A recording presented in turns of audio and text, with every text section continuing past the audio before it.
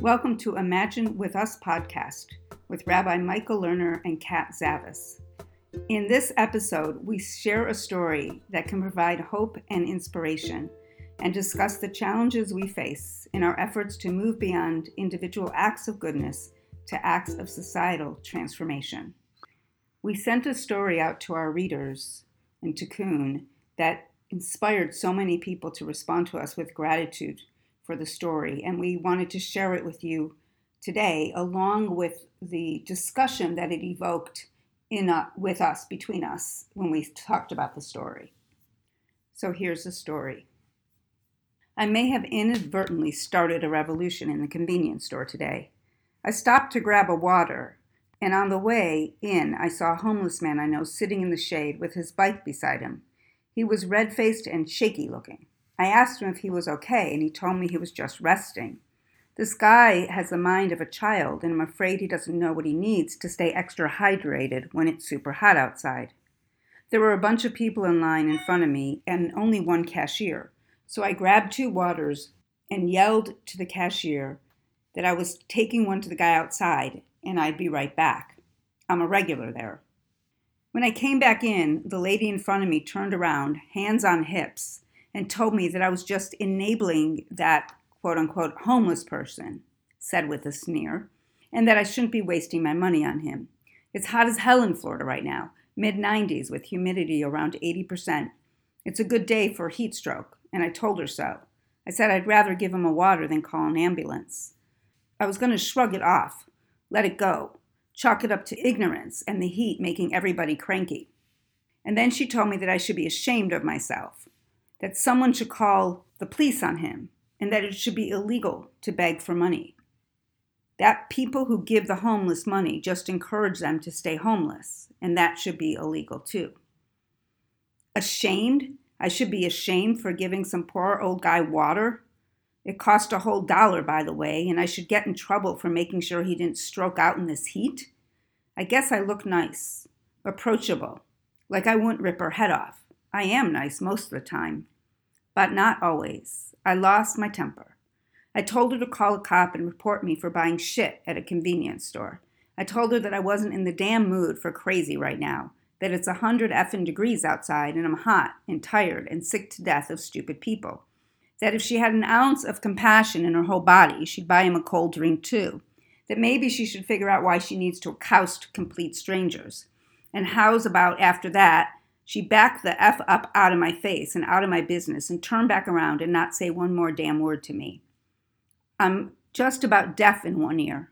I try to modulate my voice, unless I get angry. It got pretty loud in there at the end. There was dead silence in the store, and then someone said loudly, "For real?" And the guy at the front of the line told the cashier to add a sandwich to his purchases for the guy outside. The guy behind him brought an extra ice cream. The girl behind him got change for a 20 because that guy could probably use some cash. Every single person in line got him something. Everyone except the now very embarrassed lady in front of me who slunk out without saying another word. When I got to the cashier, she didn't charge me for either of the waters because she was going to take him one anyway. And mine was free because of the entertainment. When I went outside, he was eating his ice cream and drinking his water with a pile of stuff all around him, a big old grin on his face. He didn't look shaky anymore. And Their People is a story of why I hate people and why I love people, all in the same damn minute. I sat in the car and drank my water and laughed with tears in my eyes, same as I'm doing now. We shared this story because we wanted to help reinforce an understanding that we have been developing ourselves in our life, which is that there are so many good people in this world, so many people who would really like to help other people. The problem is that we've all been taught that everybody is selfish. Everybody just looks out for number one. The truth is that when you've grown up in a society which rewards selfishness, which at its core and the core of the capitalist system rewards individual selfishness at the expense of the collective well-being of our planet and of our society, that we come to believe that that is the reality, the truth of human nature.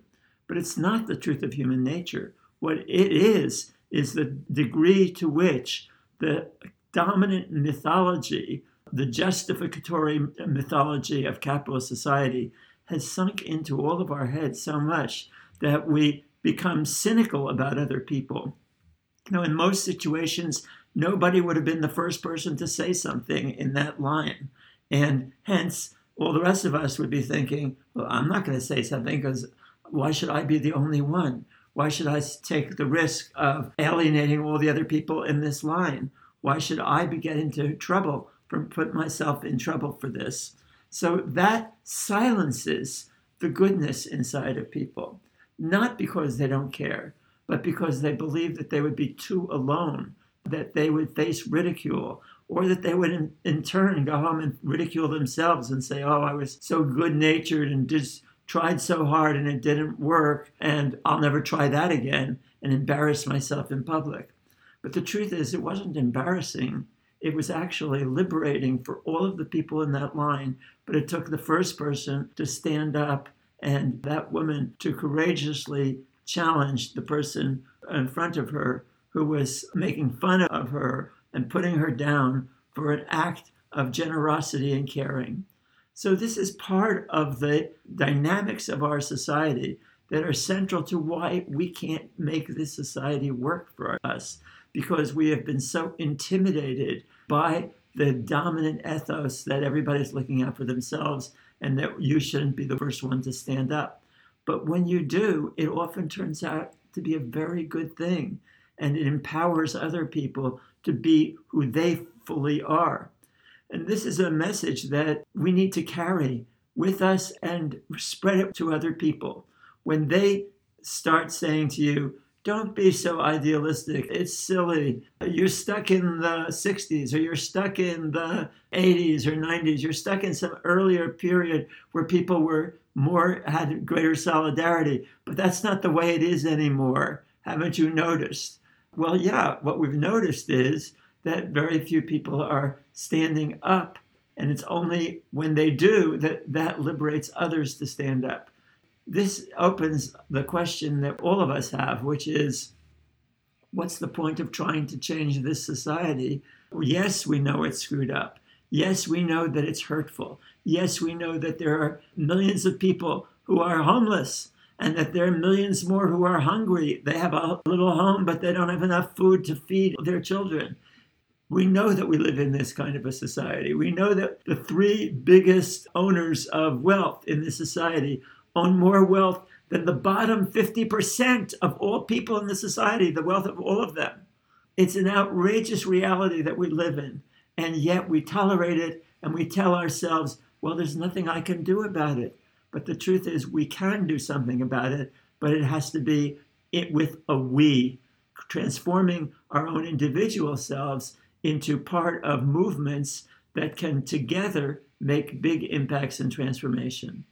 One of the powerful lessons of this story is that in reality, we are surrounded by many, many good people with good hearts who want to do the right thing and who can be reached and activated to build the caring society for which we all yearn. One of the challenges for me of this story at the same time is it's an individual act. It becomes a collective act because a number of people respond, but the impact of it is very individual. One person is relieved from the immediate suffering. It's not even long-term relief. It's immediate suffering in that moment. His life has been saved. He's been fed. He feels cared for and comforted. And that's really beautiful and extremely important. Another aspect of the capitalist ethos is that we think that's what we can do. That's how we can change our society, one person at a time, helping one person at a time, or a couple people helping a couple people. And when we believe that that is the way that systemic change is going to happen, then we lose sight of and give up hope that we can actually transform the systemic injustices, the systemic systems and structures of our society that allow for homelessness, that allow for vast disparities and inequalities in wealth, that allow for racism to permeate through our schools, our healthcares, our banking, our land ownership. And it clouds and obscures these systemic problems when we focus solely on the individual. So one of the things that I want to talk about here today is we want people to do this because it's really important that when people are suffering, that we work to alleviate that immediate suffering, because the long-term systemic changes aren't going to immediately address the immediate suffering. So that's really important, whether you're doing that, individually in this case as it happened, or whether you're doing it through your faith community or through a community organization that you give to or participate in, where you offer food banks or you donate money. All of those things are important for alleviating immediate suffering. And the challenge that I know from people that I've spoken with who've taken my training and others is that is the one way they know how to make change. And they feel lost and confused about how to impact and create the deeper systemic changes that are so needed. I want to talk about that challenge, and in later calls maybe we'll offer some ideas about how to transition or how to also engage in systemic change. But I really want to talk about some of these challenges that are real, that I think all of us experience. I know I experience at times, and I know many, many people who have taken my trainings experience, and many people I speak with. We have a book that we put out called Revolutionary Love, and that is a book that has some answers, not all the answers, but some of the answers to how to move collectively, or what it would look like if people would move collectively together with others. Of course, there are organizations in many of your towns or cities where you live, wherever you live, where there are other people engaged in some kind of act of helping or caring together. And that's a good step, to be in such an organization, even if it's only focusing on a narrow part of the problem. But for us, we're recognizing that with environmental crisis, so impossible to ignore in the last few weeks, that as only one of the symptoms of the tremendous pain that lies waiting for us unless we change our society in a more fundamental way. And then we also acknowledging, on the one hand, the surge of awareness about racism in this society after the killing of George Floyd, that helped stimulate much more awareness and much more anger at the police and at the killing of African Americans and people of color in the society. And on the other hand, did not actually lead to fundamental change in most of American society, although there were a few cities that made some real changes. But really, the structure of racism so deeply built into the ethos of capitalism hasn't been changed. It hasn't yet been altered enough. That leaves us with the question then of, well, what in the world are we supposed to do? And there are some things that we've seen can make a difference, begin to open people's minds to a larger level of transformation. This is not to say that if you're involved in some local or single issue struggle that you're making a mistake. No, we're not saying that.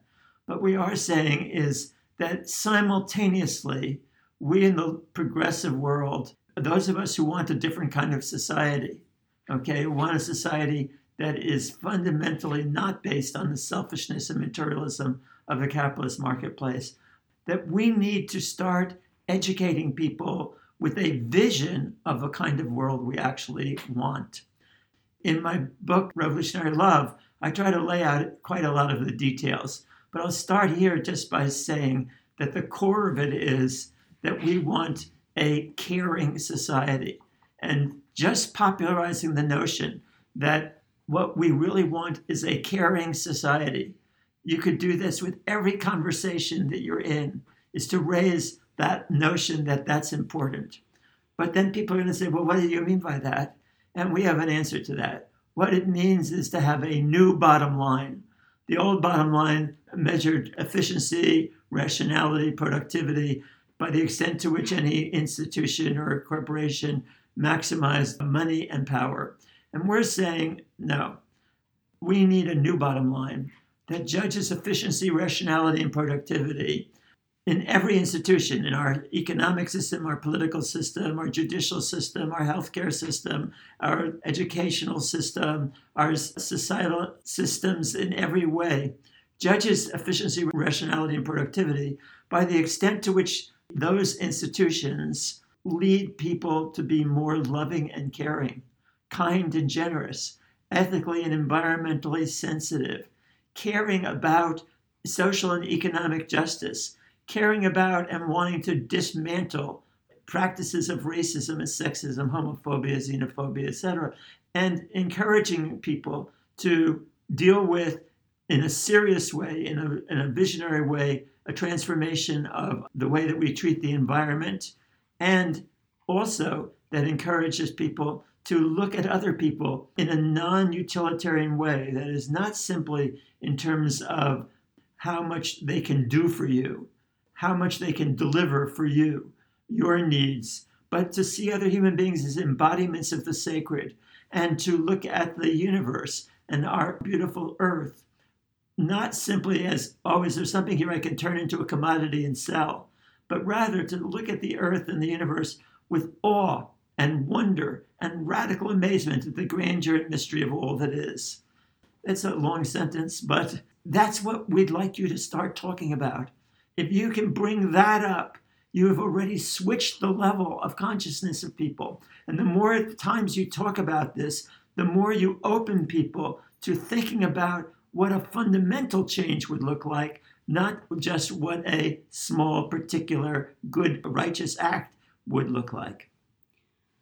So I want to bring us back to our story at the beginning, because the story at the beginning was actually an enactment of a world of caring for each other. It was this kind of bubbling up of the inner yearnings and desires and universal love and care that lives within each of us. It was manifested in this exquisite way and then told to people and then shared, and that then bubbled up within all of us, like, yeah, that's the world I want to live in. Then the question, of course, arises is, okay, so like I get this new bottom line thing and wanting a caring society, but how in that moment would you move from that particular incident, from that particular caring, into a more collective, visionary explanation or statement about this? And so I could imagine, and this is like almost impossible to imagine doing in some ways, but I want us to try to imagine doing it and to practice it and to tell ourselves we can, because this woman who said what she said at this convenience store, you know, many of us probably want to engage in this way and say this, but we don't. So that's the first step. And then the next step would be her or somebody else saying, this is the world we all want to live in. We want a world where we care about each other. We want to create a society where we care about each other.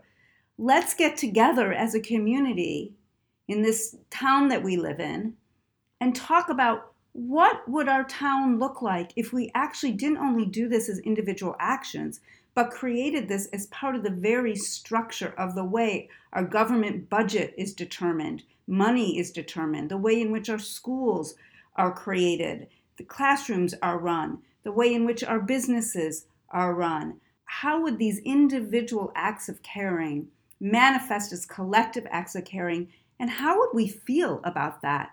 Because we know that when we hear this story and the response by everybody in the convenience store, we all feel so wonderful and so inspired and so uplifted. So imagine for a moment if that was your city.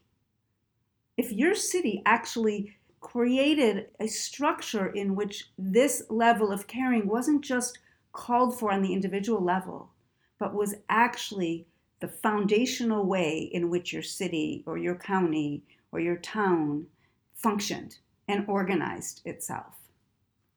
So I could imagine that if you were there, those of you who are listening to this, if you were there, if you stopped the people who were doing that and said, you know, what you're doing is so beautiful, and it reminds me of a different vision of a society that we could create together. And I'm not part of some group who's going to take your money or a lot of your time, But can you imagine how wonderful it would be if we could build in our city a different kind of movement, a movement that actually talked about the world of caring and the new bottom line, and just presented that to the people there and said, thank you so much for being who you are, okay? And guess what? There are a lot of other people like you. Let's get them together. Let's take a next step.